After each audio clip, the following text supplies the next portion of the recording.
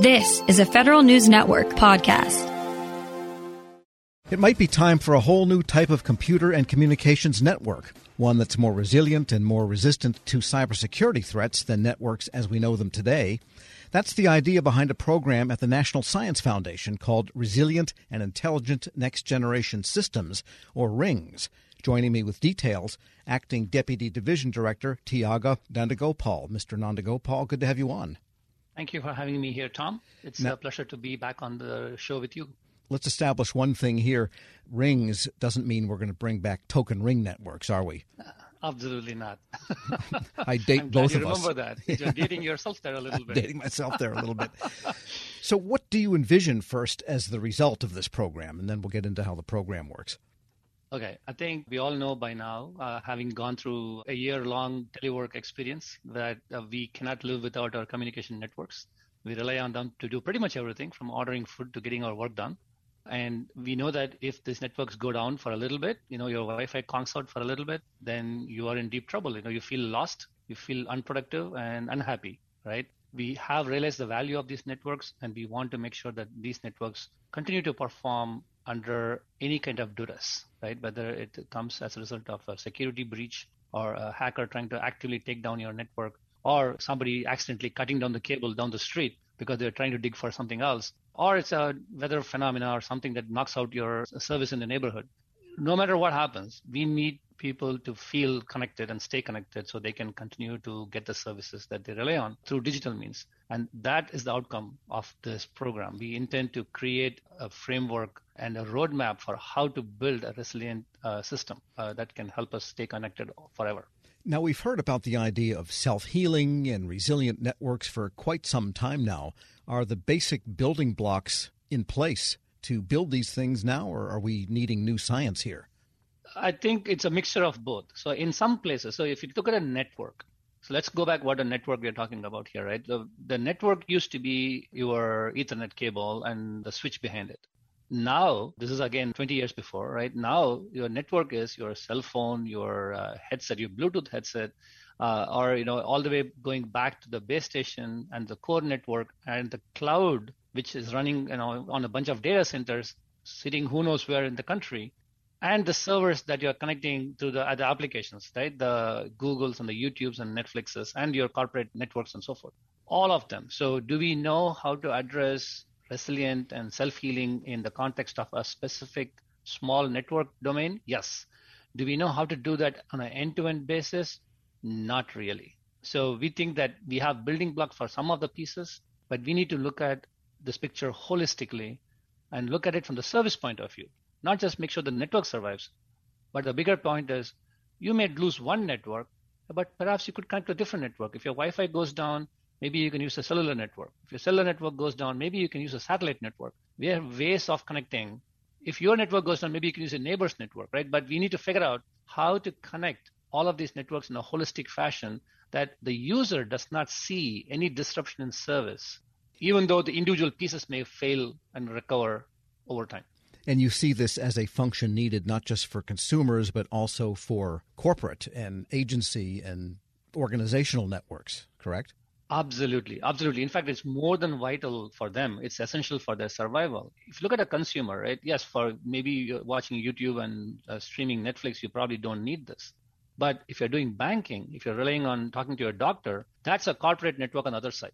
So enterprise network that requires that resilience so they can provide the assurance and the quality of service that the customer expects when they communicate with them, right? And this cuts across not just customer-facing businesses, but also bank-to-banks, right? Business-to-business services and government-to-business services, right? So governments need this as well. So we see this as a vital part of everything that is underlying the digital infrastructure, especially as we go forward. We're speaking with Tiaga Nandagopal. He's Acting Deputy Division Director for the Division of Computer and Network Systems at the National Science Foundation. And to get here, tell us programmatically what you're trying to do here. Do you have a grant program? How does that all work? So this is a grant program. NSF runs grant programs, many by count. We have an ongoing continuous program that funds research in these areas, like individual advancements in technology, in the networking and computing systems. We fund $100 million a year, typically on these awards. But what we have done with this specific program is to say, yes, we want those advancements in those technologies, but we also would like those designs to be made from the ground up with resilience in mind, right? So we are specifically calling out the resilience as a key design criteria from day one as part of the basic design of the system, which may force a rethinking of how we design our networks, right? And that is the main differentiator between this program and others. We have been joined in this effort by 11 other partners, 9 leading companies.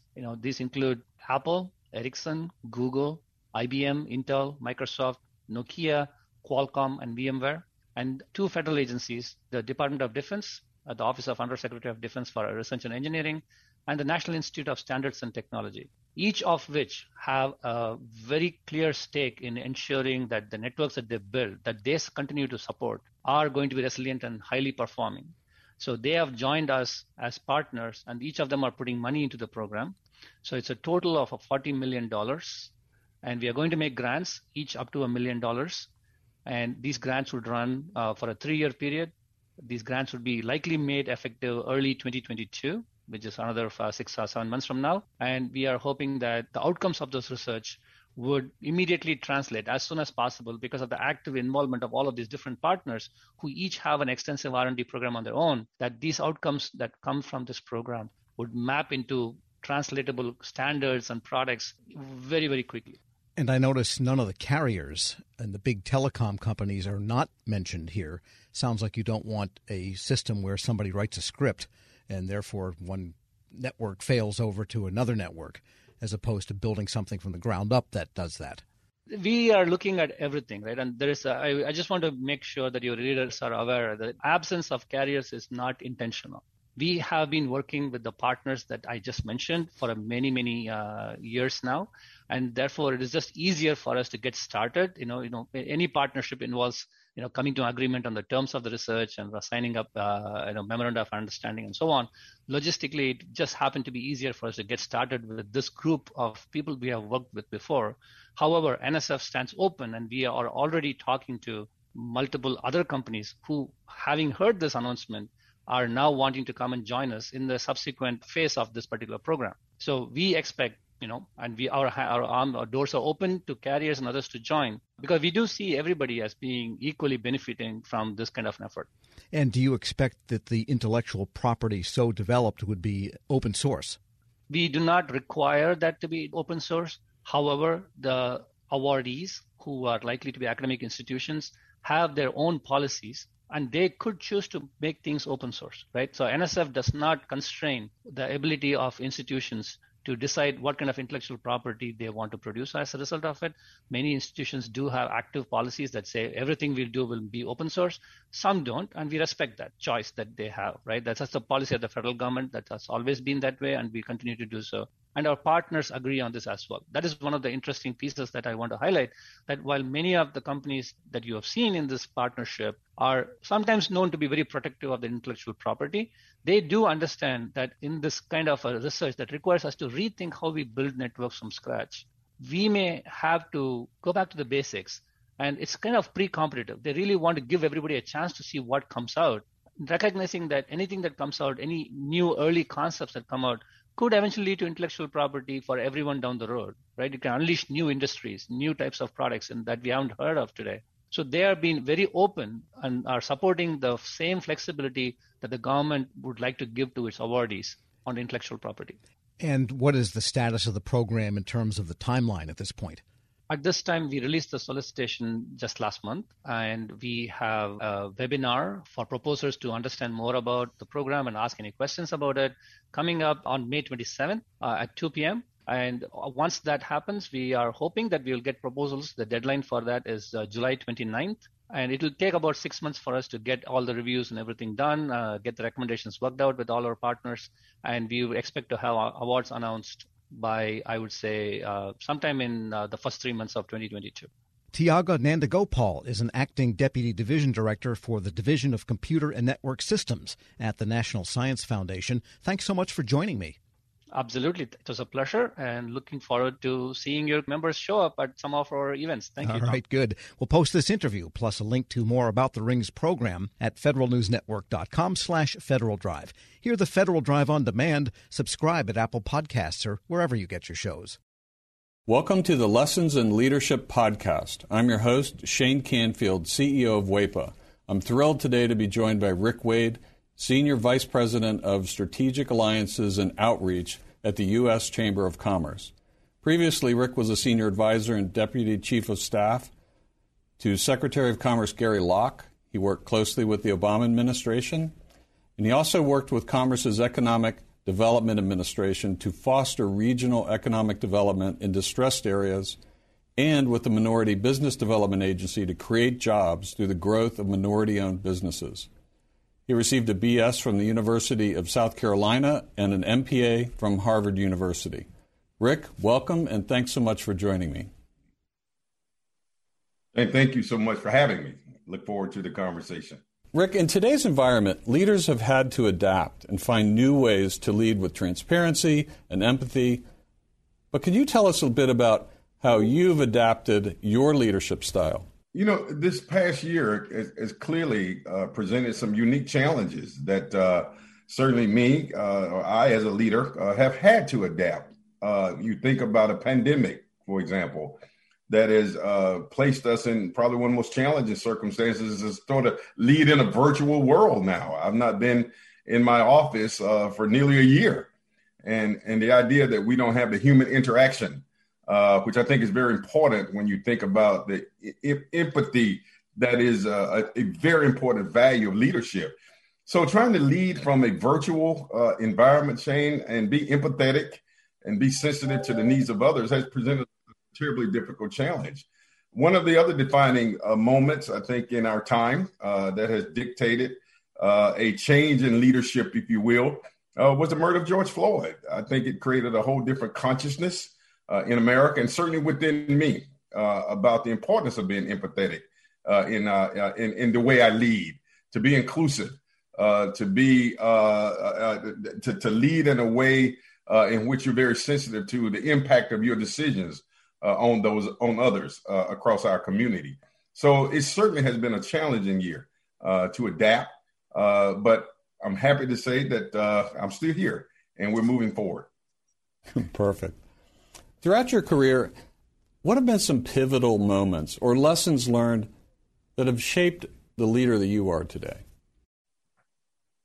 You know, there have been so many moments, Shane. I grew up in rural South Carolina, quite honestly, at a time when I saw what legal segregation was. I mean, I wasn't able to go to an integrated school until middle school, being bused across town.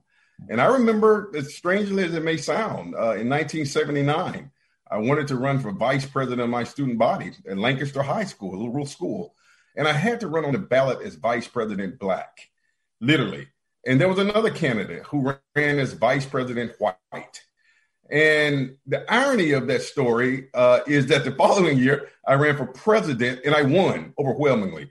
That was a lesson for me in leadership. And the lesson there was, perseverance, have the tenacity, have a vision, and overcoming barriers. And I didn't let the idea that the construct that I had to run as vice president deter me from reaching my bigger dream, which was to represent students. So I know that perhaps may be a small example of leadership, but it really did define how I view myself, the vision that I have, my willingness to fight for change. And that was the beginning. I think that set the foundation of how I lead. And there have been so many other moments. One of the most defining moments for me personally was the massacre at Mother Emanuel Church in Charleston, South Carolina. A very close friend of mine, Senator Reverend Clemente Pinckney, who lost his life. And it conjured up, again, these issues of how deep the divide in terms of race in America is. But it also inspired me to lead even more and to lead harder and to lead with diligence and vigilance to help close that divide. So there have been so many defining moments in my career. I will tell you, even after the murder of George Floyd and my role at the U.S. Chamber of Commerce, to galvanize the business community, inspired by that tragedy. And now we have a whole broad, historic, sweeping, what we call equality of opportunity initiative that I'm leading, that I was inspired to develop. And we're bringing together corporations from across America to address what we call equality of opportunity. So my point there, I think, with all of these moments, they've all been pivotal moments at different parts of my life, my career, my journey. And I've seized those moments to make the best of what I could. It's fantastic. It's a great, great answer. Many stories. Thank you very much for sharing that. Who is the most impactful leader in your life, and what quality did you admire about them? You know, I can't say that I had just one, but I would tell you the one person whose historical leadership has inspired me the most, and that is the leadership of Dr. Martin Luther King Jr. And there's so many attributes there that are consistent with my values, but the one part of his leadership was vision. And I mean, the idea that you can have a dream, which we often define and think of his big "I have a dream" speech. But I think that's a really important attribute of leadership, Shane, that you can sort of see beyond the challenges of today and see a better future for people and for yourself. So the idea that leaders have vision, despite the challenges, is seeing a forest despite the trees, is seeing an opportunity despite the barriers. And that attribute, I think, is one that I embody. I mean, I'm very optimistic, despite the challenges, despite the circumstances. So the whole notion of vision was a very important attribute that I learned and that I've tried to emulate from the leadership of Dr. King. Wow, fantastic.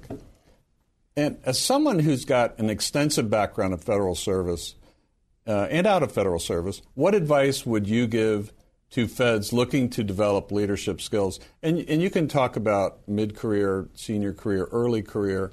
What comes to mind there? Yeah, listen, I mean, you're aware that I had the fortunate opportunity. We didn't have a Secretary of Commerce when President Obama, of course, I served as one of his senior advisors, was inaugurated. And the president asked me to go to the Department of Commerce to hold the fort down.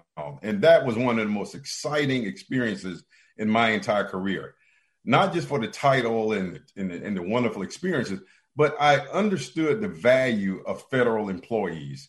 And folks forget sometimes, Shane, that we political appointees, we come and go. But the folks who are grinding every day, who are at their desk no matter rain, sleet, or snow, who bring innovations but yet don't get the credit for it because the political appointees get all the credit. I think I learned something about the humility of being a leader. And I built so many friends who were federal employees, not just at the manager level, but the frontline workers, the administrative assistants. And I was very deliberate. I mean, one of the things that I was most proud of, strangely enough, I was that guy, even though I was senior advisor to the Secretary of Commerce, and my office was on the floor, at the top floor. We call it the blue carpet, Shane. But I made a deliberate point to go eat in the cafeteria every day, as many days as I could, just to sit down and talk with employees. And I grew from that. And there were so many times where I took their ideas back to the blue carpet and said, and I told the Secretary Locke, you got to go down and sit down and talk with regular, common, everyday folks. They're in the cafeteria, not in the dining room on the blue carpet. And so he started doing that. So the point is, I think for me, the advice that I would give is to continue to do the hard work. I do think that we should do a better job in government in providing the kind of admiration for those workers as we do the high level appointees. And that may be something that I'm looking to work on myself to help continue to advocate for our federal employees. Those are hard workers. That's where the work gets done. And so I think that's a lesson for me. If there was some advice and counsel I could give, is to continue to do your work, but we have to do our work as leaders of these agencies to create ladders of success and reward and admiration for the hard work that they do. Rick, thank you very much. You've inspired me. These are tremendous insights and stories. I love every single one of them. You've got a fascinating journey in leadership yourself, and thank you very much for sharing that with us today. Well, thank you for the opportunity. Thank you. I'm Shane Canfield, CEO of WEPA. Thank you for listening to today's Lessons in Leadership podcast, and until we see you next time, take good care. Grab a 30-day free trial of Live by Live Plus, and you'll get unlimited skips, commercial-free music, and all of the podcasts and live streaming events you can handle. Visit livexlive.com/podcast1 to learn more and start your free trial.